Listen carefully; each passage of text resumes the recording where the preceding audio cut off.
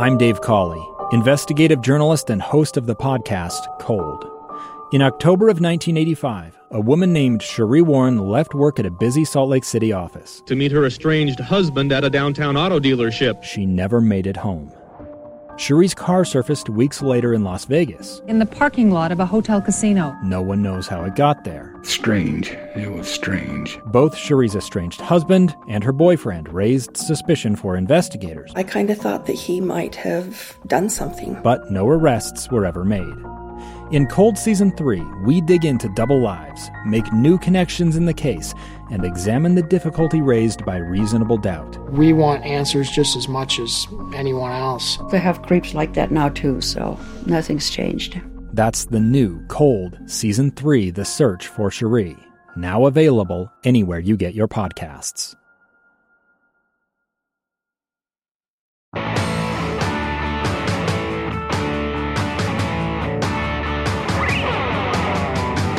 Hey, welcome to Project Recovery, a podcast about addiction. More importantly, it's about recovery. I'm Casey Scott. That's Dr. Matt Woolley. Dr. Matt, I'm back from Mexico. I know, you're looking tan and... Well, not really tan because I wore a long-sleeve shirt the whole time. So for those of you who don't know, me and my family took a little vacation. We got invited to do a reality TV show called The Survivalist. Right. And The Survivalist is on BYU TV. You can just download the app. We're in the third season, so I'll be in the third season. Okay. And what it does is it's kind of a combination of The Amazing Race meets Survivor. Although nobody's ever voted off of the show, you're out in the wilderness. You're packing around your stuff, your tent, your sleeping bag, your food, your fire starter, everything you need to do. In the years past, it was 2 nights, 3 days. But when we got there, the host, Colin O'Brady, who's an amazing guy, and hopefully we'll be able to get him on the show, comes out and goes, "We made some changes." And when you're in the TV world and people say we've made some changes, that's not good. Okay. Well, it can be good. And they said, well, now it's going to be 3 nights and 4 days. I'm the only... You didn't know that till you got there? No, I had no idea. Right. We only watched 2 episodes. Might have been good to know before you showed up. That's what all my friends said. Yeah. But I was like, you know me, I like the surprise. Well, there you go. But here's the truth of it. If I did this research and studied and all that stuff, I'd been living in my head for, as long as it took to get to the show. And so I was just like, I know we're doing this. I've got my family. You're better spontaneous. I love spontaneity. Yep. And so I'm the only single parent to ever do the show. Really? Yeah. Oh, wow. So it was just me and my 3 kids. Usually it's 2 parents or 2 adults and 2 kids or 3 kids. And you go out on this journey. And the way they set up the show is there's usually some sort of problem in the family that you want to address and hopefully find closure. It's like wilderness therapy? Yeah. I mean, yeah. A little bit? Kind of like that. Kind of forcing the family together to deal with an issue? And either find a positive outcome. Like work together, because you have to work together for the basics. 100%. Yeah. 100%. And so, our story was me and my daughter, Presley, and it was kind of on the heels of The Letter. Okay. And, I remember the producer asked Presley, why do you want to do this show? And she goes, I want to replace some of the bad memories with good memories. Oh, that's a great answer. And so we were out there going to do that. And I can't tell you what happened on the show. I can't tell you how we did on the show. The show will come out in the fall. All your kids came home with you, though? Yeah. Okay. You didn't lose anybody? Didn't lose anybody. Okay. That's I good. can tell you that it was 4 days walking in the desert with 30-pound backpacks, up and down hills, through river bottoms. It was Sounds insane. pretty grueling. So here's I can talk a little bit about it. So my son, who's 10 years old, and fast. Yeah, very fast. We found out he's not that fast. Oh, dang it! But he was the most excited to do the show. Yeah, well, it's high adventure. I mean, it sounds amazing when you're 10. And the tagline I'd been using for the 6 months before we did the show is, "There's going to be a camera crew following around. We're not going to die."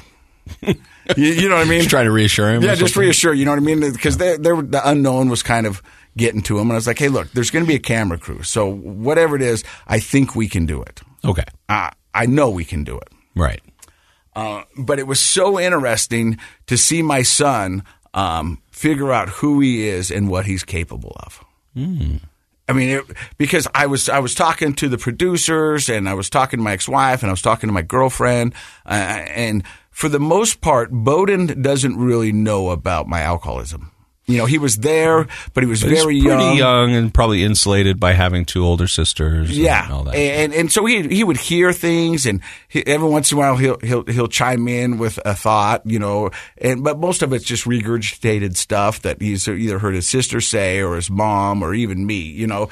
But he wants to be a part of the conversation, so he'll jump in.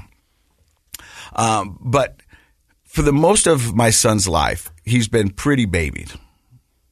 Well, he's the youngest. Pretty coddled. 2 older sisters. Yeah. Yeah. And, you know, we're sitting there talking to the producers, and Bowden thinks that somehow his ability to play video games really well is going to translate into the outdoors. Right. You know, I think that's a common myth of kids that age. 5th grade, you think you're all set if you play Call of Duty. And what I'm saying is that I don't think my son Bowden has ever been tested. Never in a tough situation. Never in a tough situation. Yeah. I mean, I think he's gone through tough situations, but never really had to look inside and dig deep and see what he's made of. That's probably true for most of our kids nowadays, right? Like, I mean, even if the parents have struggles, most kids, their lives are, you know, pretty chill. And I'll leave you with this, and I thought it was pretty good. So me and him are walking, and he's having a little bit of a breakdown. And I said, son. What day? 4 days. Which day is this? Probably 3rd day. Okay, so he's tired. Yeah. Yeah. And he won't say he was angry. He chooses to say he was annoyed, but he was angry. We know what that means. He was angry. And if that kid could have cursed, he would have lit up the heavens with curse words. Yeah. But he's just so young and innocent and loving and pure that he doesn't think that way. Yeah. And he was just annoyed. And I said, hey, bud, it's okay to cry. But can you cry and walk?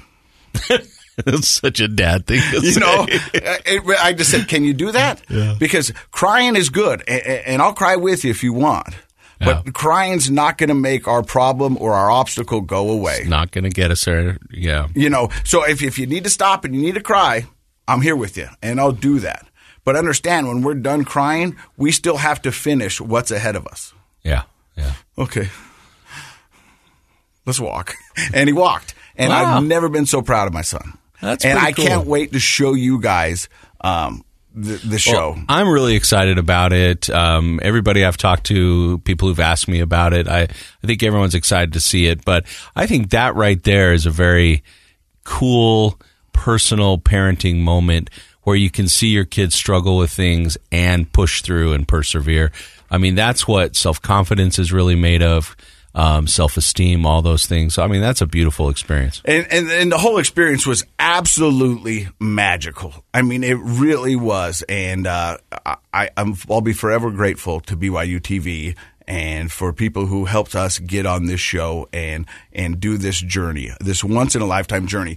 Half the time that we were going through these obstacles and doing this wonderful, amazing race, I was like, do you guys realize people pay to do this? Yeah. I mean, They pay lots of money to do what we're doing. Yeah. And we're getting the opportunity to do it for free and maybe win $10,000. That's awesome. You know, and that's so very exciting. It was neat. Everybody down there was great. All the other families were absolutely amazing. And so, you know, wherever you can download apps on your smart TVs, on your phone, whatever, just the BYU TV app and check out Survivalist. And they're getting ready to launch their 3rd season. Well, I think we're all excited. Let me ask you one question, yes. though. If this is too much giving it away, then that's okay. Uh-huh. But was there ever a moment where you had to do that thing where you stand on the poles and then you use the long things with the puff balls on the end and try to hit the other people off? No. You never did that? No. Oh, well, no. I don't know if I'll watch it then. But no, I'm just kidding. We did have to poop in the desert. Well, I bet. I mean, 4 days. It's hard to avoid. Which, when you've got 2 princesses, and man. you got to tell them. I mean, let me tell you, I empathize with the princesses on that because there have been some hiking trips that I've just turned down because I'm like, I'm not emotionally up for the pooping in the wilderness. Like, it takes me about a week to gear up before I go. I can tell you this because I don't want to put one daughter on blast, but one daughter did not go for 4 days. The other daughter... You're going to have to tune in to find out which daughter it was. The other daughter did, and the one who didn't has been riding the daughter who did every day. Really? just teasing her relentlessly about what happened. So wow, okay. It was really cool. When can people sort of like? Is it? I think on your Instagram you said it's maybe in the fall. In the fall, so it's a little bit of a wait. Yeah, so they're going to be down there, and I mean they're filming. We did. 2 shows were going while I was down there, and they were going to be down there for 5 weeks. So they were going to be doing 10 shows. Oh, okay. Each episode is 2 families battling against each other. Oh, okay. Gotcha. And, so we have to wait through the summer, but then... Yeah. So we'll keep listeners posted when we get closer to remind them to... Yeah. And if you want, go check out the host. His name is Colin O'Brady. He's the first person to walk solo to Antarctica. He did what? He walked solo to Antarctica. I didn't know you could even do that. You walked there? Yeah, he walked there. He put all his food in the back of a sled, and he dragged it across whatever it is to get you to Antarctica. Yeah. I don't know. It's something. Yeah. Yeah. But I was like, whoa. Wow, that's impressive. That's intense. He must be one of those tough survivalist kind of outdoor guys. He summited Mount Everest twice. Really? Yeah. Wow. Once by himself, and then once with his wife. That's impressive. Yeah. Yeah. Uh-huh. Guys like that are just, they're a different breed, right? Oh, yeah. But his story is amazing. He's got a book. And speaking of books, our guest today has got a book. I can't wait to introduce you to Portia Lauder. We've been having a lot of fun talking with her before we started today. She's got an amazing story, an amazing message, and she's doing wonderful things. Stick around. The story of Portia Lauder coming up next. I'm Dave Cawley, investigative journalist and host of the podcast Cold. Don't miss Cold's new Season 3, where I look into the unsolved disappearance of Sheree Warren, a woman last seen leaving her job at a Salt Lake City office in 1985.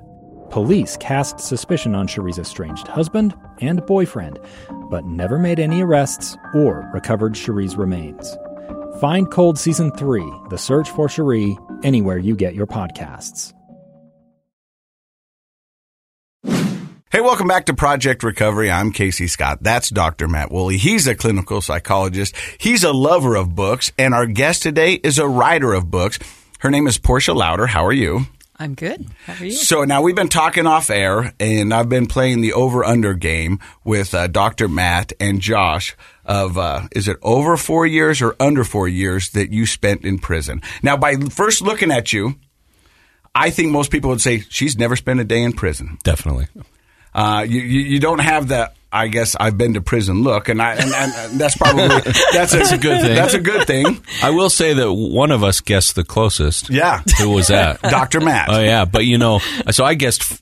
Well, we'll see what I guessed, but I was being sarcastic. I assumed the answer was 0. That's what I thought you would say. Yeah, but you were just going out. I was just joking. Yeah, but you spent how many years in prison, Portia? I spent 4.5 years in prison on a 7-year sentence. That's right. We're going to find out how that came to be true. Mm-hmm. But where does the story of Portia Lauder begin? Begins in a small town in southern Utah. I'm the oldest of 7 children, so I grew up kind of out in the country. My parents were very non-traditional, so we played outside, built huts, did all of those things. So you were like free-range children. We were. Yeah. You just kind of got out. And, hey. We did. But that's how my childhood was, too. I mean, I never had my mom screaming out from the front porch, time to come home. It's when the lights came on. Right. The street lights came home. It was like, all right, it's time to go home. Yeah, I lived in the sun. I loved the sun, and it was in the water, in the sun, and outside was my life. And that's kind of the appeal of southern Utah even today, right? People move down there, live down there because they want to live that sort of unstructured, free-range lifestyle, I think. Yeah, I think we might have been a little on the more unstructured side than most. I mean, truly, it became difficult, I would say, when I was 12 or 13 to even deal with school or any kind of structure because, it wasn't something. In fact, my mom pulled all the other kids out and just said, do what you want, study what you want, read what you want. And so, So she homeschooled them? Kind of. It doesn't sound like there was a lot of homeschooling. There wasn't a lot of there was no structure. Self-directed study. Self-directed study. And Would you consider your parents kind of the hippie generation? Oh, yeah. Like they were more like, do what you want. I'm okay. You're okay. Find your path. That kind of stuff. Oh, yeah, for real. But a lot of hippies wouldn't name their kids after an expensive car. Oh, it's a Shakespeare character. Oh, I was going to say. I didn't know that. I guess I'm not. going to educate you here. Yeah, okay. Is it really? Yeah. Oh, Yeah. Well, we'll get you another book to read. that joke backfired. Yeah, it's okay. No, so my parents were great. My mom is like an actress, so she's very creative. And my dad is more the disciplined one.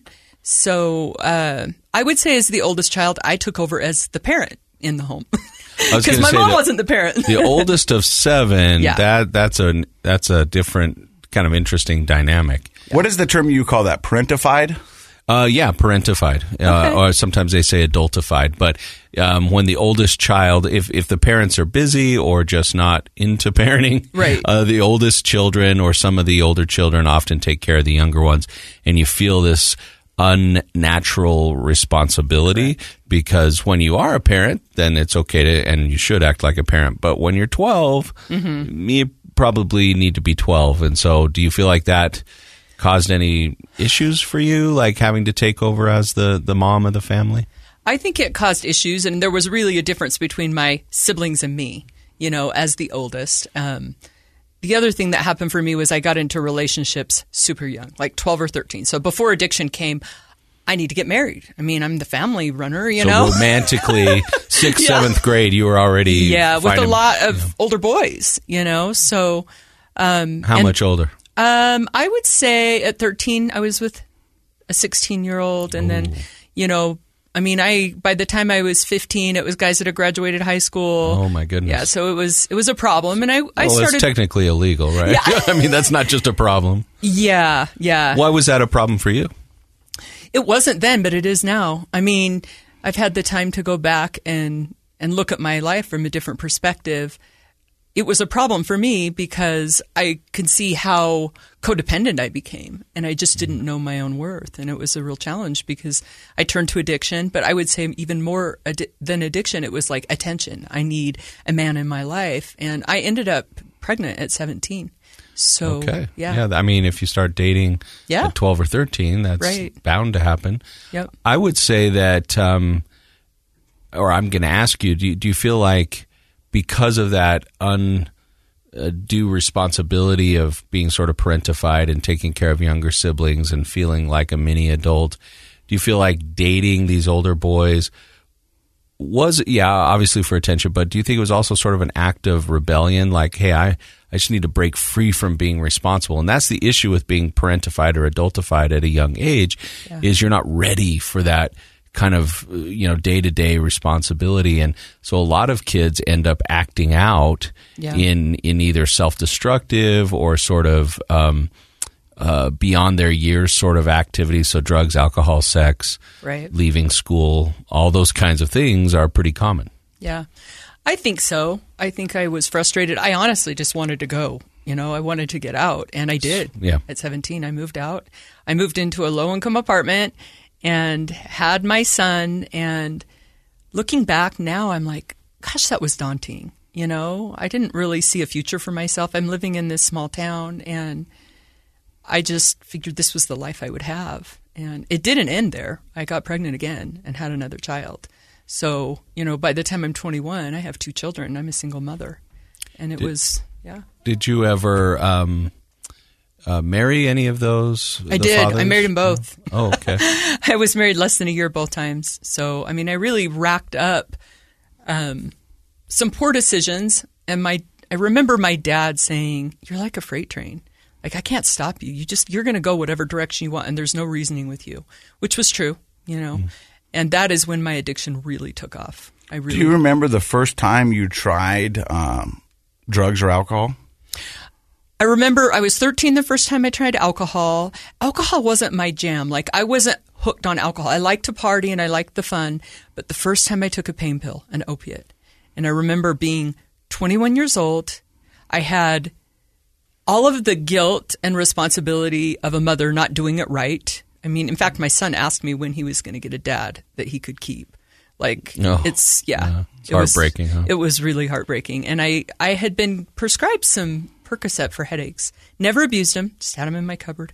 And I remember taking one, and it just felt like it filled the emptiness. It was like immediately I thought, this is the answer to my problems, you know? And then I thought I got to do whatever I can to keep taking these. You might or might not be surprised of how many people who have sat in that exact same seat who described exactly what you described about taking their first pain pill, you know, and it was like either it filled the emptiness, it made everything make sense. It was the missing piece, whatever it was. But they said for the first time in their life, that was the first time they could breathe. Yep.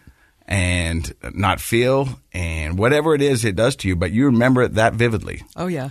You know, I think it's interesting that you point out that you were 21, you had 2 kids, you were feeling like maybe I'm not doing everything the right way. So I think what's implied in that statement is there was a lot of emotional turmoil going on in your life. And it's interesting with opiates, obviously they're originally intended to be just pain management, right? The block pain receptors. But I think they for especially for people who become addicted to them. But even if I know I've felt like this when I've had them before, it's like this emotional analgesic. It just makes everything feels okay. And I had a surgery one time and I took, I don't remember what it was, Percocet or Lortab or something. And I remember just like laying back into a bed of marshmallows with no care in the world. And if you have a propensity towards addiction, you can see how really it's not really the pain that you're managing, the physical pain, it's the emotional turmoil. And it sounds like for you, that was... you needed a reprieve from that, but this was a little much.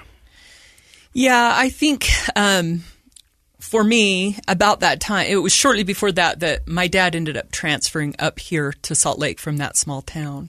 And I had moved up here, and I actually got a job that I felt pretty good about, which helped me build some self-esteem. And thought that I could get it together, but it wasn't happening. I mean, I really just had that internal issue, and about that time is when I thought, this is the answer, the pills. Well, part of the issue there, just for the listener, is we go through emotional and psychological stages of development just like we go through physical stages of development. And it's important to get through the whole stage to be ready for the next one. Right. And there are different theories about that. But in general, I think most people would agree. And childhood and adolescence are very, very important in developing a sense of self, your identity, your self-esteem, confidence, your hope for the future.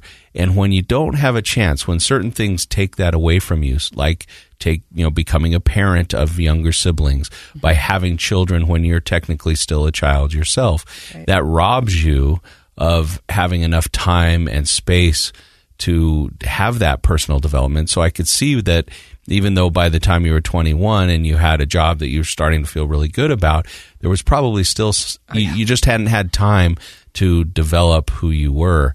And so you have that you're kind of like a person in 2 different worlds without your feet on the ground. Right. Yeah. And unfortunately things got quite a bit worse before they got better. So Did you? So after you took that first pill and you said maybe this is the answer, did it escalate pretty quick, or did you kind of gradually get addicted to pills? No, I was using every day right away, and it took me about 6 months to realize, because I'm a pretty brassy girl, like I'm the kind of girl that's going to just fight my way through a situation, that I couldn't quit. You know, it made me really physically sick when I would try to quit. And it wasn't that I wanted to quit, but I was scared that I couldn't. Like, that scared me. You know? How long were you using before you realized it might be dangerous for me to quit these? About 6 months. Yeah. And that seems pretty quick. Does it? I don't know. I look back at my addiction when I started drinking at 14 and didn't quit until I was 45. You know what I mean? Yeah. I mean, it seems like a long span of time. Now, I knew throughout a good chunk of that I had a problem. You know what I mean? But 6 months seems like a pretty small window to be like, oh, wow, these guys got me. But it definitely escalated after that. And I did not know that I had a problem other than just I was physically addicted to them, which I thought I could handle. In fact, I did quit taking them and went to the emergency room because I was having a lot of problems with it. And basically what happened is I just fought it, and then I ended up getting pregnant again. And at that point, I was terrified because I'm a single mother with 2 kids that I'm not doing right by. And I wasn't religious growing up. My parents were members of the LDS Church, or the Church of Jesus Christ of Latter-day Saints, but I didn't go to church pretty much from 12 on. And I hadn't prayed for a long time. But when I found out I was pregnant, I prayed because I didn't think that I could do it. I was working as a photographer and had 2 kids, and I really felt a lot of strength and comfort and knew that it was the right thing to do was give the baby up for adoption. And so I did that. That was your 3rd child. That was my 3rd child, yeah. I found an amazing family. I met with several different attorneys and went down that road. And I was fortunate through the pregnancy. They were right there with me. And I knew I was doing the right thing. Probably didn't know that up to that point. I really hadn't made any choices that were best for everyone else versus just me, or what I thought was best for me at that point. So it was a sacrifice. In fact, I remember my mom even saying, I'll raise the baby. And I remember thinking, are you crazy? Like, you didn't even raise me. I love my mom, but that was not the point of what I was doing. I wanted to give this child a better life, and I knew I wasn't capable of doing that right then. So some would say that's the ultimate sacrifice. You know what? I remember the adoptive father telling me that. He goes, I have so much admiration for you. He goes, what you're doing is one of the greatest sacrifices that I can think of, except to give your own life. He's like, I'm just inspired by your willingness to do this. And it was a really good experience. But after I had, his name's David, after I had him, the emptiness was greater than anything I'd ever experienced. I didn't get counseling or therapy. I didn't even know how to begin. And I really took it to a whole new level with drugs. I ended up on street drugs, and Would you say you were experiencing postpartum depression? I think I was experiencing, your life is like I had not dealt with any of the emotions of everything that was going on, and I just checked out. Well, freight trains, as your dad would say, just plow ahead, straight ahead. And right. I'm guessing that from that young age, even with having your first 2 kids, you were just kind of in go-ahead mode, go-forward mode. It sounds like something different happened when you had this 3rd pregnancy, where you did slow down, you had some self-reflection. Yep. Like you said, you prayed for help and inspiration, and you, for the first time, in your words, made a decision that wasn't just what you thought was best for you, but was really best for everyone, including this new baby. Right. And I'm guessing that's what the adoptive father was sensing. He's like, she's really doing something selfless here. Yeah. But that do you feel like that contributed to this depression you felt afterwards? But when you think about it, in your head, and I'm just playing it out if it was me, I'm doing everything that's right. I'm prayed and all this stuff, and I'm doing it. And I feel the worst I've ever felt, and the emptiest I've ever felt. And why am I doing good things if it's making me feel this way? That's true. I did. I remember feeling pretty desperate for something to fill the emptiness. But something happened at that point that was life-changing and still is, and that is that I met the man that I'm married to now. And I really don't think that would have happened had I not chosen to give this child up for adoption.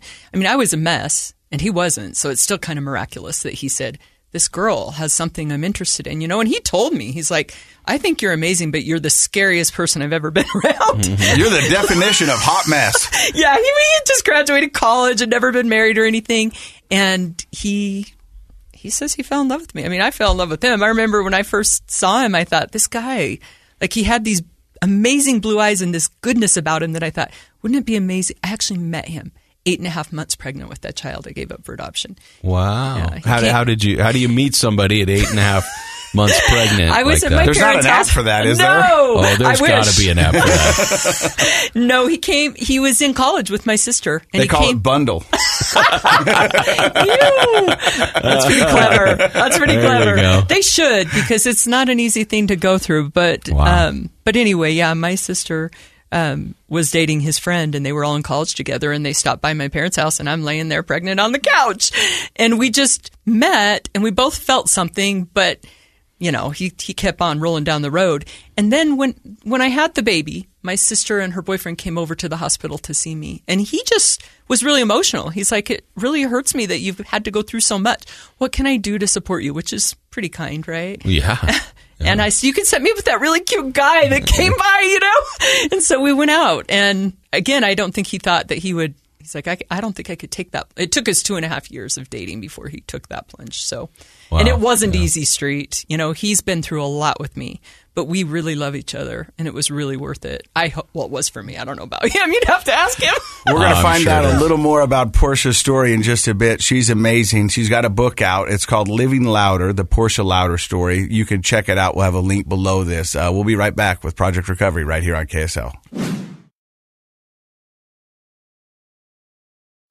Welcome back to Project Recovery. I'm Casey Scott. That's Dr. Matt Woolley. Our guest today is Portia Louder.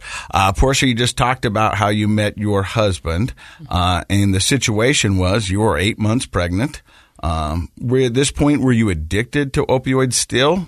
I was fortunate through the pregnancy. I was able to not use, so that was a blessing. My addiction progressed quite a bit after I had the baby, so it wasn't easy to quit, but I was able to do that. I was pretty honest with the doctors too, so they helped me wean down off of it when I found out I was pregnant. And yeah. So after you have the baby and you give it up for adoption, I believe his name was David, right? That's correct.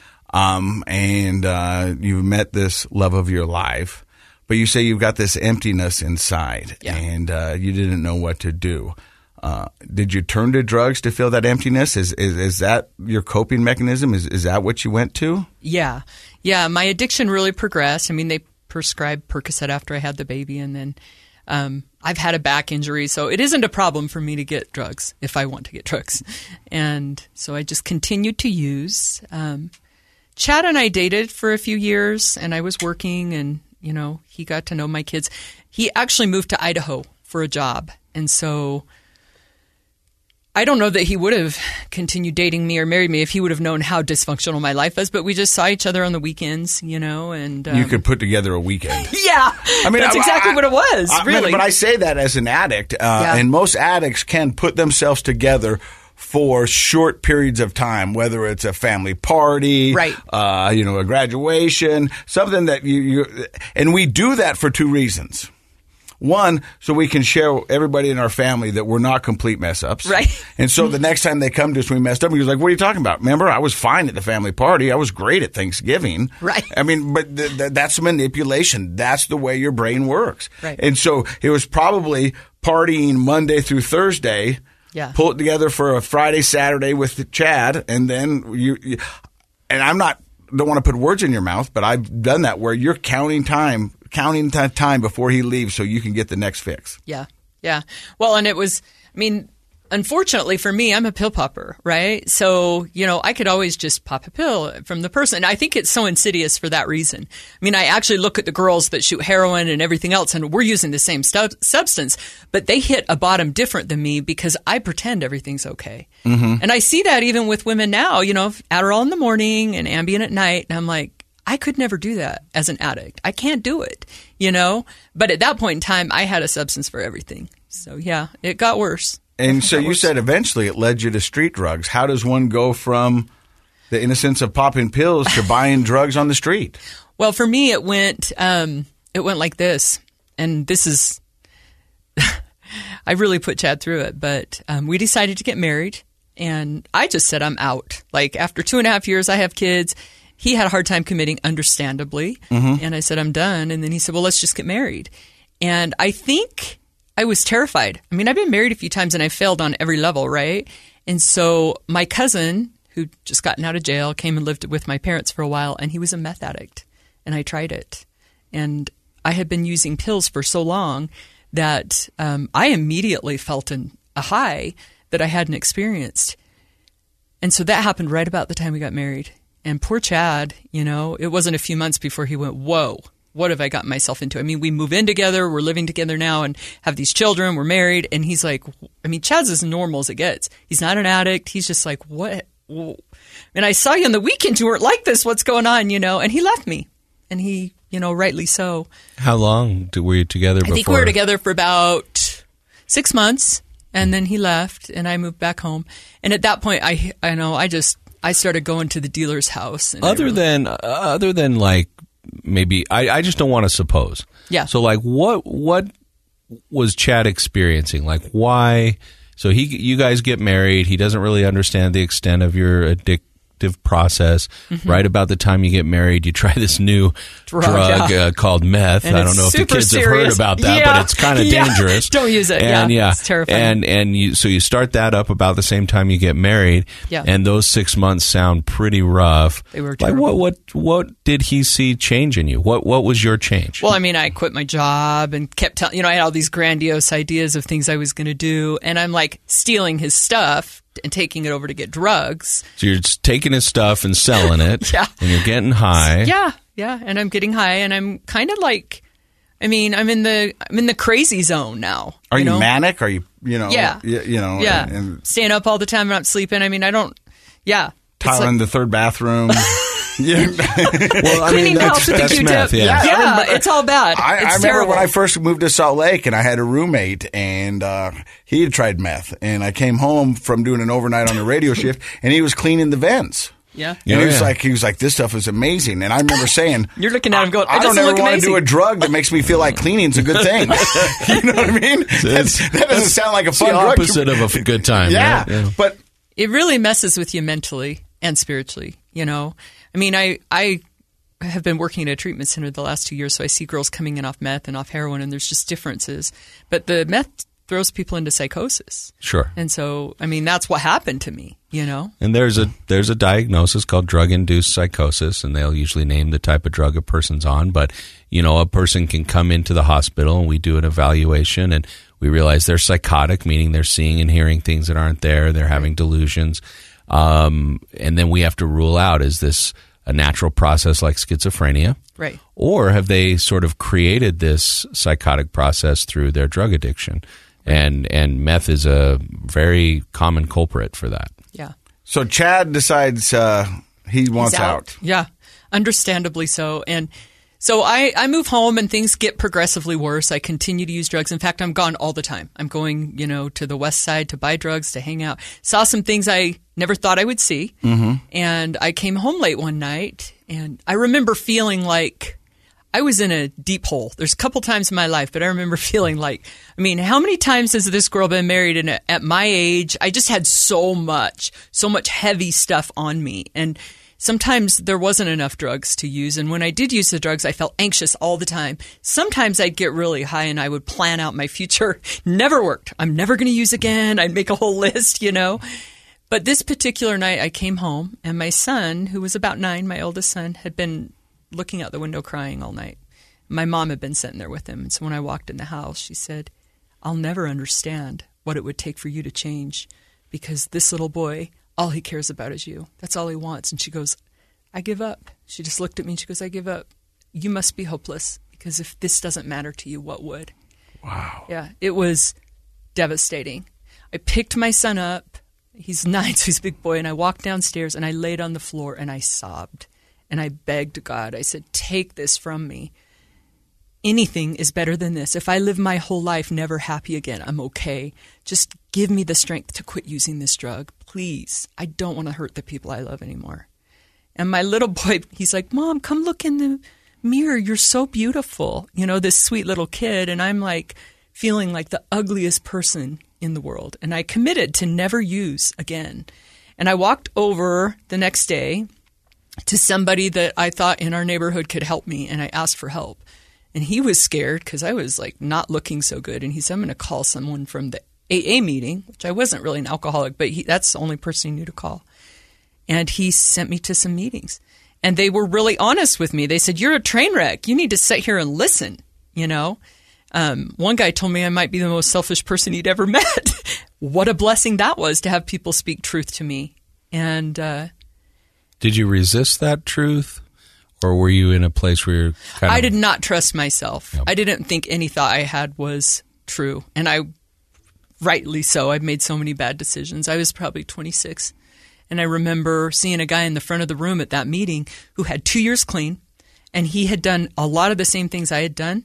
And listening to him and seeing the light he had in his eyes blew my mind. I'm like, whatever he's doing, that's when I knew I had a serious problem, but there was also a solution for it. I knew it was bigger than just popping pills and getting detox. I knew what I had was something that they had the solution to. And I would have been asked him, what are you doing? And he goes, take this big book and read it, and work those steps. You can get better.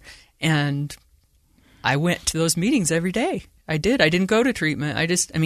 Would you consider that an epiphany in your life? Like a moment of insight when you saw this guy and you're like, I want to have what he has? It changed everything because I knew that if he had the problem I had once, if he could share the same stories, but he was clean, there was hope for me. And I was willing to go to any length at that point. But you said it right there, and we've talked about it so much on this podcast, how powerful hope is. Yeah. You talk about being in the darkest spot of your life, lying on that floor to your 9-year-old crying baby boy. Right. And you thought life would never get better. You prayed to God. You said, I don't care if I'm happy the rest of my life. Just take this burden away from me. Right. And you couldn't see a way out until you went to that 12-step meeting and saw somebody who's in a similar situation who is now living and thriving, and it gave you hope. Right. Hope is so powerful. So powerful. Yeah. And there's been a few times in my life where it's given me the strength, for sure. And here's the thing that is amazing. Life gets beautiful when you're sober. I mean, it was 9 months hard. Amen. Life does get beautiful when you get sober. Right. But, I remember when I walked in and I made this little tiny list of what I hoped for. And it was like little tiny list, just to be able to survive sober. I couldn't remember life sober. Couldn't remember, or I didn't even know what life looked like. But I went to the meetings. I did what they said. I started getting honest. What blew my mind was that I had never learned how to have any kind of character and integrity. I'm like, this program teaches you these basic skills, No wonder I was such a miserable person. And everything changed. Like 9 months in, I remember exactly where I was. I was driving in the car, the window rolled down, felt the sun on my face, and thought, I feel free. Maybe for the first time in my life, I feel joy and hope. But it took a good 9 months of craving drugs and thinking about drugs. Like it wasn't a quick fix. But life got way better than that little tiny list that I hoped for. It's crazy, huh? It's amazing. It's hard and it's amazing. Yeah. So 9 months later, you're driving down the road, sun is on your face, you feel free for the first time in your life. Yeah. And my husband and I decide right before our divorce is final to get together and talk. And he says, I love you. And I tell him the truth, which is all ugly stuff. I'm like, guess what I did? I stole your this, I did that. He was shocked. He's like, just the truth? I'm willing to stick it out. Like, if you can tell me the truth, I can trust you. Because trust is the foundation of a healthy relationship, right? 100%. Yeah. So I tell him the truth, and we get back together, and we build this amazing life. I mean, we bought a house. I started a photography business. Chad's career was going well. And I started showing up in my kids' lives. Like I remember the first time I went to a school activity and I'm sitting there with all the moms going, oh my gosh, I'm a mom. I'm a good one. I thought they don't know. Like I was tearful because I thought, man, you have no idea what kind of a crappy mom I've been. And I'm right here showing up. Like I was helping in my kids' classes. I'm doing the real thing, being a mom. And it was amazing. And I had 4.5 years of that kind of a life. Did we skip the part where you go to prison? No, we got to get there. We better hurry because what happened, I had 4.5 years clean. My business went crazy and Chad and I had more kids and I had a back surgery and relapsed. And about that time, I thought a really good idea was to get involved in real estate because I was so busy as a photographer. Real estate was the answer. I was going to get out of, shooting so much. And I just got involved in flipping lots, but eventually I got involved in these equity deals where I was in the middle and I would get appraisals that were higher than the houses were worth. And I'm popping pills and it gets ugly. Before we get to that, I don't want you to gloss over it. You go, I had back surgery and I got back into pills. Yeah. Was it as easy as that? I mean, was it as simple as that? I mean, or did you have to talk yourself into trying it again? Or No. did it just seem pretty easy? I think I just had 4.5 years clean and thought I could do it. But I was also way too busy to go to meetings, right? So for me, meetings help. I wasn't putting the energy into my recovery that I needed to. I mean, I was just so busy. And then the other thing that I think happened is I quit being honest with myself. Like I quit holding myself accountable. That's such a scary place for me. I just started telling myself, and as soon as I took the pills, this is the thing that scares the crap out of me because I've used them so much in my life. They tell me this is my normal way of being and that I can handle it, that I can succeed. It's not meth. I would never see meth or touch meth again. From that point on, it scared the crap out of me. It's pain pills. I can do this. I'm not hooked to like heavy pain pills. I need to because I have photo shoots and I have a new baby and my back is out and I'll wean off later. And then I go to a recovery meeting and I don't admit I relapsed, because everyone's like, oh, Portia, she'll be your sponsor. Sure, I'll be your sponsor. I'm just popping pills on the side. I mean, I just wasn't honest with myself or the people around me. Let me ask you this. So when, if working with somebody who's had a history of pain pill addiction and then they go in for a surgery or to have a baby or whatever it might be, oftentimes the counselor will coach them like, hey, this is important to bring up to your doctor, and so that you can talk about a plan, and if you really need those, how to get, switch over to Tylenol, that sort of stuff. Right. Did you do that, or did you kind of keep that on the down low so that the doctors didn't, doing the surgery were a little bit in the dark? Yeah, I totally didn't do that. I mean, I have a procedure coming up, and the first thing I told the doctor is, we have to make this as minimal as possible because I can't take any narcotics, right? Yeah. Because I have too much to live for. That's your attitude now, yeah, but and you then talk with the doctor, but not then. No. Do you think that was part of the addict brain? Yeah, I think it was part of the addict brain, and I think I was just so overwhelmed with what I had going on that the pills just were welcome as soon as I took them, And there's also some shame that goes along with that. You don't want to admit to your doctor, or not anymore. No, not even. No, but back then, I mean, back then, yeah. You know, what I mean? I think currently that's. I mean, yeah. That's for me, not anymore. For a lot of folks, that's a big thing to overcome is being willing to say, I've had a history with addiction. I'm an addict. Yeah. Yeah, prison wipes that all away. You got so let's get to that. So you get out of photography, which is a very successful business. Right. And you get into real estate and you're flipping homes back and forth. You said somewhere in the middle, it got a little blurry and a little... Right. Yeah. I remember the first time someone showed me like a $3 million, the house appraised for $3 million. They said that I could buy it for like 1.4, 1.5, and then sell it to someone and make a couple $100,000, and they would pull the equity out. I remember looking at him and going, why don't you sell the house for $3 million if it appraises for $3 million? Oh, no, that's not what it is. It's an equity deal. The bank knows about it, which they did, and we just send the appraisal over, and they tell us how much they'll lend, but the house isn't really worth that. You couldn't sell it for that. You can sell it for like 1.6 or whatever. And I thought he was smoking crack. I'm like, I would never do that. That's like, for one, why would you take more debt out on a house than what you're paying for? It just didn't make sense.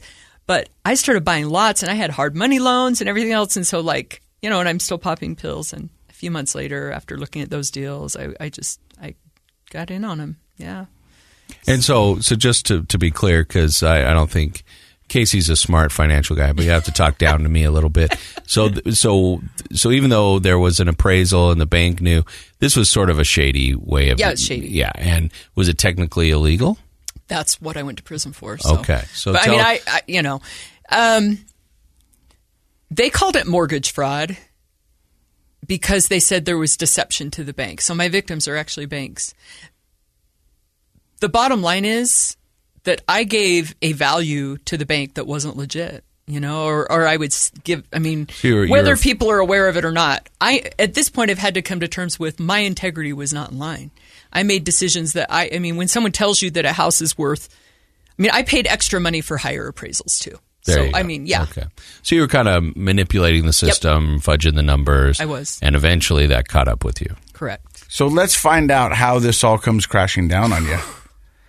You're married. You guys are doing wonderful. How many kids at this point? We had 4 kids, and the FBI showed up when I had a new baby, so we ended up having 5. We have 5 together. So I'm going through a pregnancy, hearing about 5 together, so 7 altogether? No. We have 3 together. Chad adopted those kids. Yeah, so he raised the kids. So you've got a baby and the FBI comes knocking on your door. Terrifying. It's so awful. And I'm thinking to these guys, let me just tell you what I've already been through to get here. You can't take this from me. I've lost too much. I built myself up from, the single mother. I went through addiction. I'm falling on some hard times, but let's work it out, I think I had a conversation like that. And they looked at me and looked at Chad and said, hey, you're going to need to decide which side you're on. They say that to my husband because those FBI guys are really like soft and nice and easy to work with, right? No, it's so scary. They're like, you're going to have to pick sides because we can indict you on a conspiracy. So like, if you want to help us, and I'm just like, you're trying.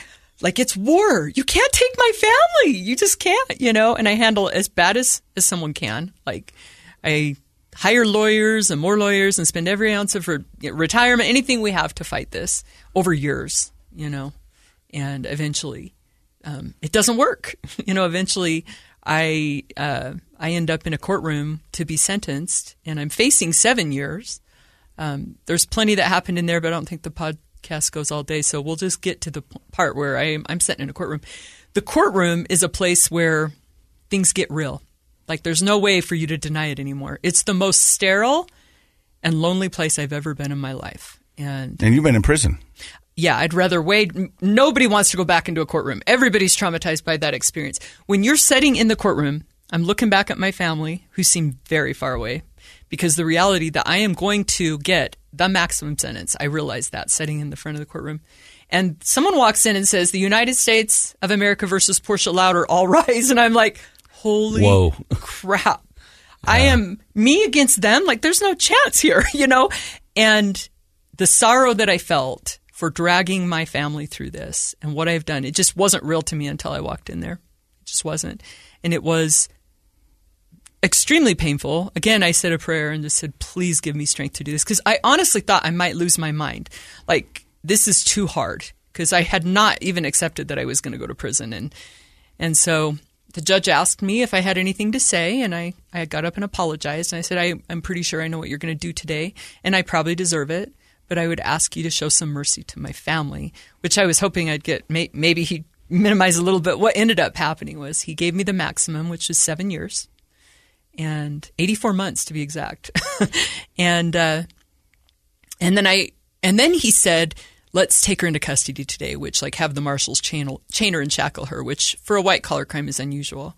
And that's when I said, can you help me understand why you would want to do that today?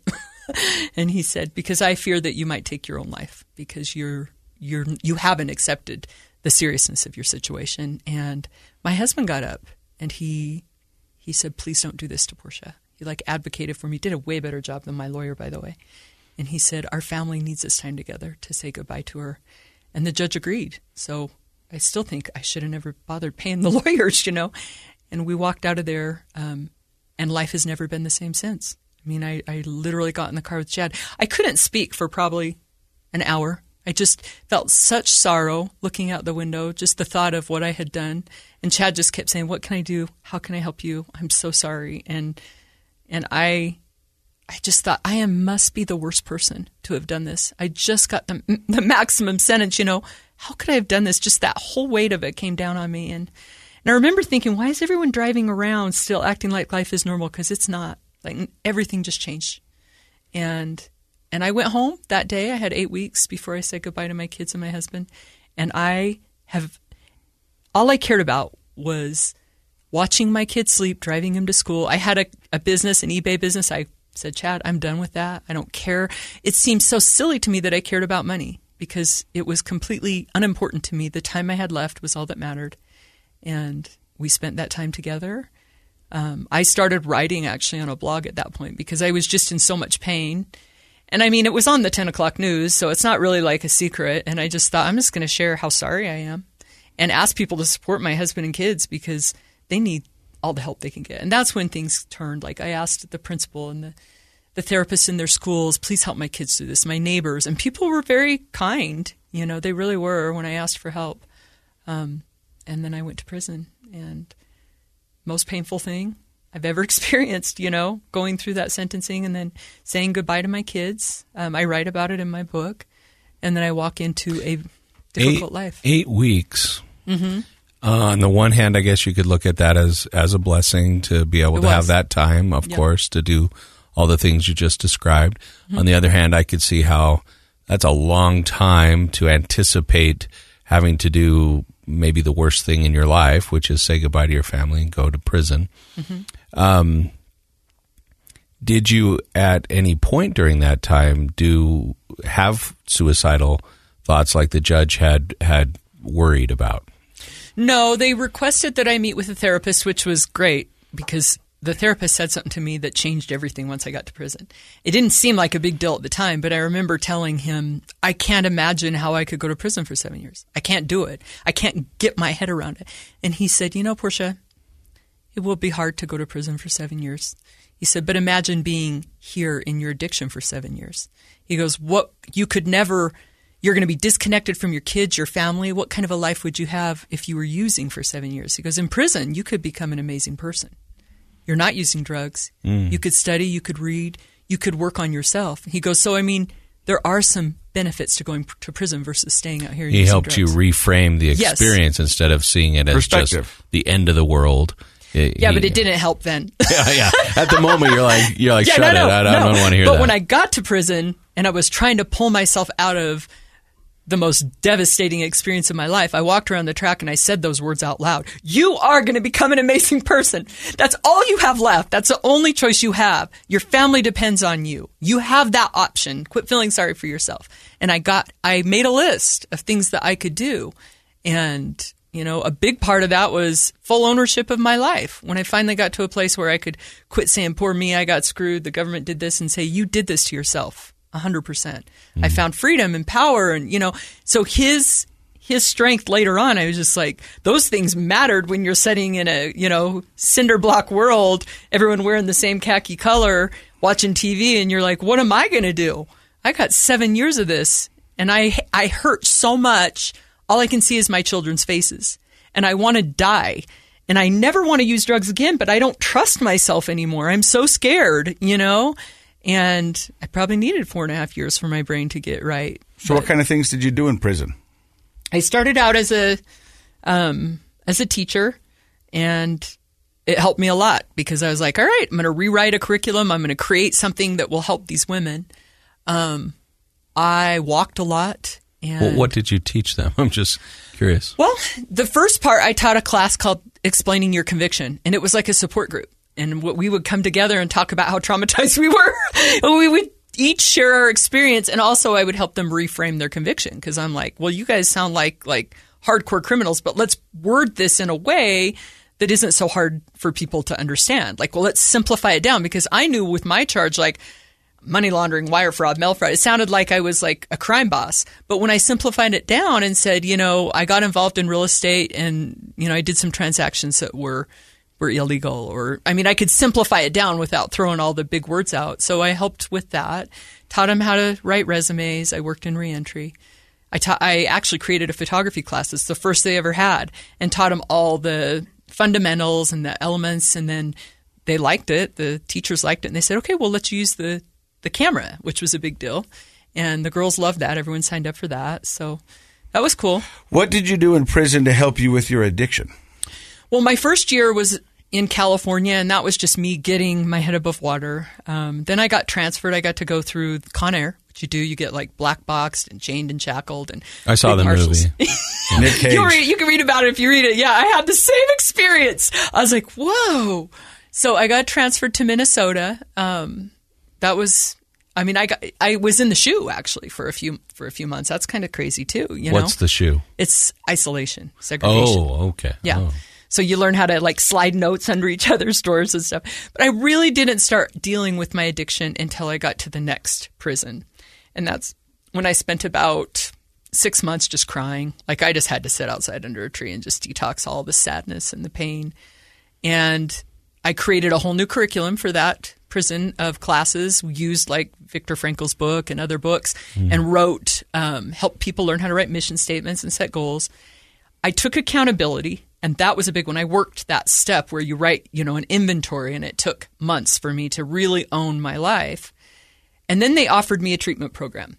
which I didn't want to take. It just made me mad. I thought it's a government program. I don't want to take this program. But they gave me a year off my sentence, so I took the program.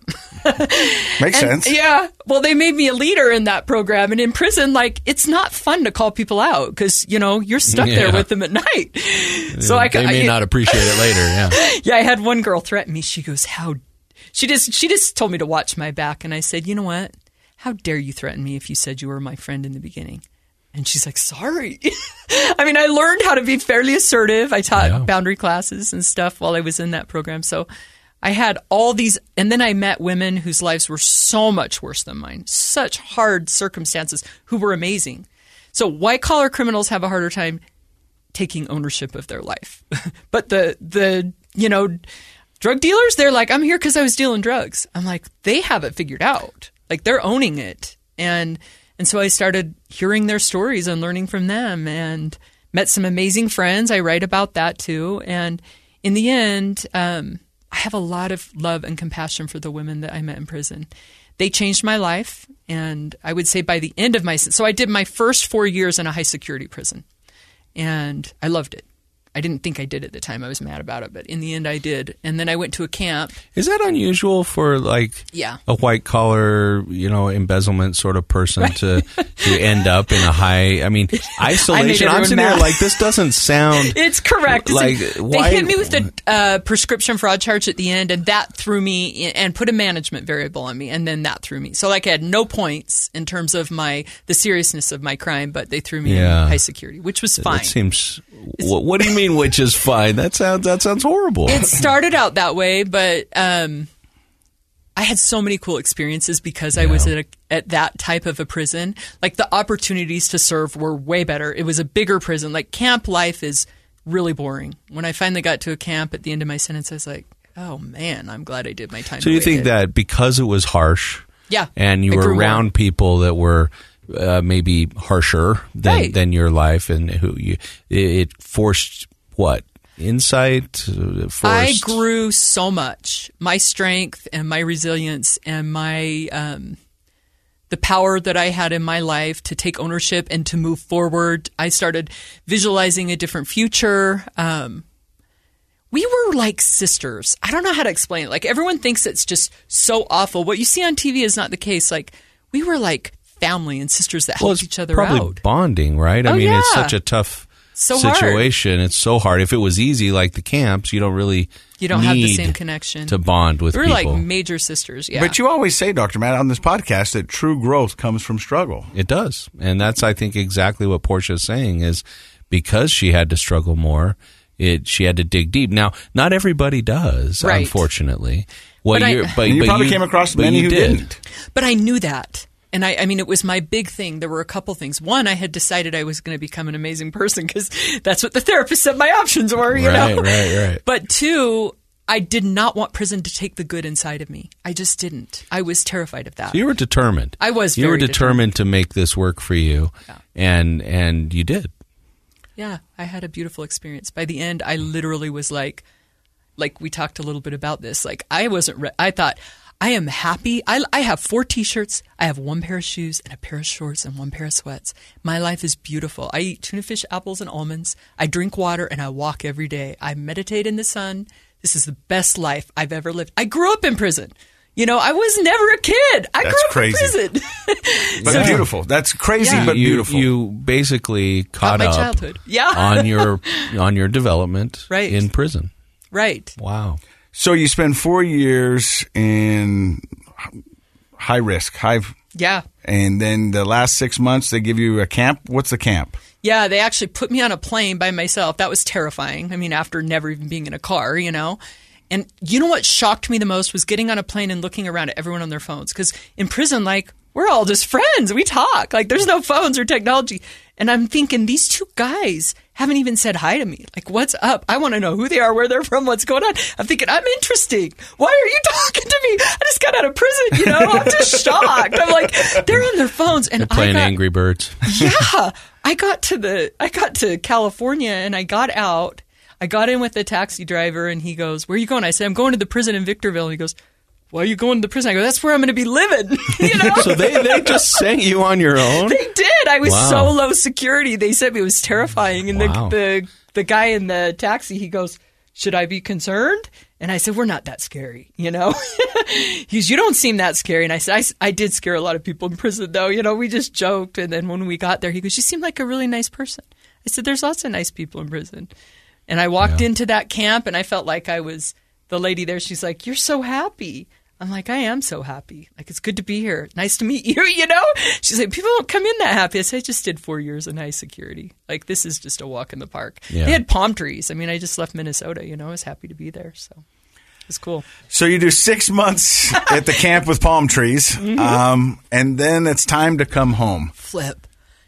You have no idea what it feels like to be you're sitting outside. I'm with my closest friends. One of my friends reaches over and said, congratulations on becoming an amazing person. And I just start crying because I said, that's not even what happened. I found out how amazing you guys are. Like this whole journey, you know, and then they say your name louder over the speaker and you're walking out. And my husband's sitting out there in his car waiting for me with flowers, you know, I'm like, I have so much love for this man. I mean, our marriage is so good now because we did this together, and I love Chad, and he's like a superhero, and he took care of our kids, and we did it together, and the world was overwhelming for a while for me, but I knew I didn't want to forget where I'd been, and so I wrote a book, and I speak about it, and I love the women I met in prison. I still write letters. Anyone that gets a hold of me on Facebook or anything else, if you got a kid in prison or a family member, I write them letters. And this is my passion, and it's my future, you know. I found something in prison that I found myself in prison. So it's a beautiful story of redemption. It really is. I mean, I'm thinking this needs to be a TV movie. I mean, this is amazing. You know, you found your childhood, you found out inner strength, you found out who you are, and you came out of prison an amazing person. Thanks. You know, and there's so many people who will sit in that chair and been on this podcast who said they didn't learn a darn thing in prison. And it was the worst thing for them. Yeah. But I think it was perspective and what they wanted to get out of it. And I think a lot of it goes back to accountability. Yep. Once you took accountability for your actions and your life and realized that's the crazy thing about addiction, Dr. Matt, is that as addicts, we can spin this web so crazy. And we can point and we can blame and we can make it everybody else's fault. But when you look back after it, you go, I was the one constant. Yep. Yeah. I was the one constant in all of this. How could it be that everybody in this world has done me so wrong, did me so dirty, and I can blame everything on that, but I was the one. You were always there. I was the constant. Well, that's where our power lies. You know, once we completely own where we are, which was very painful because I'm sitting in federal prison. I've lost everything. I have to tell my kids, it's me, not them. And my kids are feeling like, no, Mom, it wasn't your fault. They gave you the wrong sentence, you know? And I'm like, no, it was me. And my daughter didn't talk to me for 2 years. She was so hurt because we had built up this story that wasn't true. But what I knew was that we needed to build a new life, and it had to be based on truth. And I was sick and tired of feeling like a victim. I mean, you have no power in your life to recreate your life as long as you feel like someone else did this to me. Once I realized I had done it all, I knew I could create a different future. But it's not easy. I mean, it's definitely not easy. But it's worth it. It's so worth it. Yeah. So you said the marriage is wonderful. He's your superhero. Yeah, he's awesome. And I want to meet Chad because Chad seems like a superhero. He does sound like he one. really is exceptional. He's a really good man. How are the kids doing? I think the kids are doing really well. It's been 2.5 years of me showing up in their lives and proving to them that I am who I said I was. You know, I have grandkids now. There's a picture of the son that I gave up for adoption.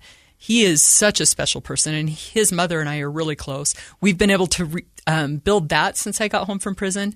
I think my family, like my little girl, when I first got home, she said, Mom, because she was 7 when I left, and I was gone for 4.5 years, so she's about 12, and she said, Mom, it was so hard when you left. I didn't think I was going to make it. She said, but then I realized we had a lot to be grateful for, and that's when things got better for me. She said, it was all worth it because you're a lot better mom now than you were. And I was like, I mean, that says a lot for a kid that went without their mom, you know? So I would say all of my kids now, what's really cool is my middle kids. I've got a 19-year-old and a 21-year-old. And we all went to dinner with a couple of girls that their dad's in prison right now that are struggling in high school. And my kids showed them some support and compassion. And they're they're very aware that other people have it worse than they do. And I think that's really cool too. Like they recognize their... Well, that shows a lot of their personal growth that they can turn and give that sort of support to someone else. Yeah, it's a proud moment for me. Yeah, absolutely. Super proud. Well, that's beautiful. Thank you so much for coming on today and sharing your story. I think it is a story of redemption. I hope that the listeners will really take to heart the fact that no matter how low you are, a person's determination and, as Casey's pointed out, perspective makes all the difference. I've said on the show a lot that our perspective determines our reality. Yep. You know, how you look at something literally determines what your life is like. And I don't know, Casey, do you think you'd have... Casey probably would. I don't know if I would go into prison thinking I'm going to become a better person. I'd like to think I would, but man, what a perspective. I think it's just, I think you're right, Dr. Matt. It's a total story of redemption. And the thing that gets me is because I'm feeling it right now in my recovery, is that I remember after the accident and thinking to myself, my life will be forever changed. Yep. And I was going to be content if my life was never happy again. Yep. I just didn't want to feel that way anymore. Yep. And I was like, cool. If that's what it is, that's what it is. I signed up for it. I did this and I'll do this. And I remember sitting in rehab and they were telling me, now imagine your life in a year. And I did the same thing you did. I wanted to have my kids around. I didn't want for a lot. I just wanted the simple stuff that I had the whole time but didn't realize. Mm-hmm. Yeah. I just wanted that. Yep. And now looking today, my life is better than I could have ever imagined. And I'm talking by 100, 1,000 times better than I could have ever imagined. Yep. And if you see somebody who's so dark in their addiction that think life could never get better, please hear my voice. Yes. It does get better, and it can get better. And the one thing that you said rings true. It's not going to be easy. Yep. But it will be worth it. It's going to be hard. And there's going to be some times that are going to test yourself, but it can get better if you do the work. But you have to do the work. Yeah. I think they ought to hear your voice and read your book. If people want your book, I know you self-published it, and we're going to put a link underneath the podcast and on our Facebook page. It's called Living Louder, A Compassionate Journey Through Federal Prison. Those words don't go together. You know what? I've had people that have reviewed that said it's the perfect title. And they can find it on Amazon if they want it. So, and I think you should. I mean, I think because I've never had somebody so energetic and smile so much sit here and talking about 4 years in high security prison. Yeah, and she didn't even do the stuff that I think you normally do to get into high security. No, yeah, it's crazy. I think it's great. So they can find it anywhere they find books. Living Louder, and you're going around and you went to the MTC and spoke, and you go to meetings and speak. And yep. I'm going to be in prison soon. I mean, I'm still on probation until June, and then I'll be in prisons. I actually wrote another book, a curriculum for prisons that we're getting into prisons right now as well. So, but it's happening. I'm going back. But as a guest, just for the day. I won't spend the just night. For the day. Yeah. But I can't wait. They're my people. Yeah, I'm excited. Oh, man. I wish we could just keep going on because this... Right, we could do another hour. Right, because she is just so amazing and so wonderful and so kind-hearted and so energetic and doing wonderful things. Please go check out her book, Living Louder, A Compassionate Journey Through Federal Prison, Portia Louder. Dr. Matt, any last thoughts? Just thank you. Thank you so much. Thanks for being inspirational. That's one of the things, just going way back, we've been doing this 3 years now. Yeah. I didn't expect to feel inspired after a show like this. I thought, well, we'll do something good to serve the community and share people's stories. But I didn't expect that I would leave an episode feeling uplifted and inspired. And again, that's how I feel today. So just from me personally, thank you. Thank you for having me. Thank you very much, and thank you for stopping by and listening to Project Recovery. In case you forgot, Dr. Matt, Project Recovery is what? It's a KSL podcast. Compassionate Journey Through Federal Prison. Come on.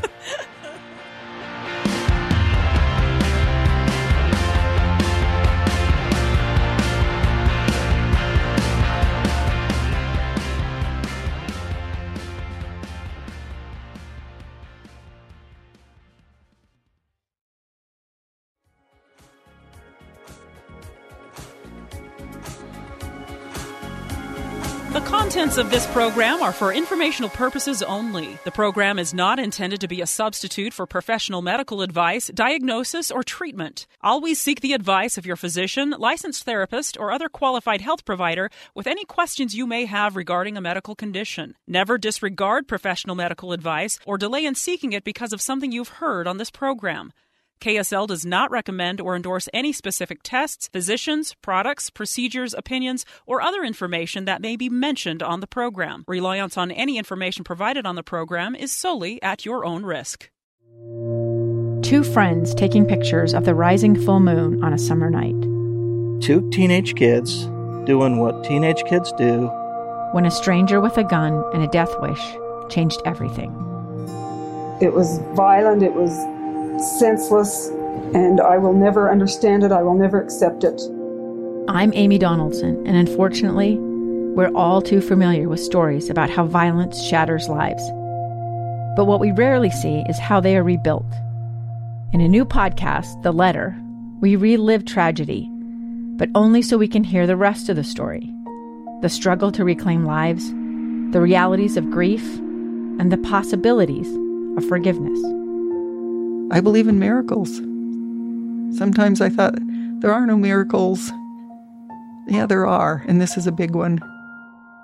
Follow The Letter at theletterpodcast.com or wherever you get your podcasts.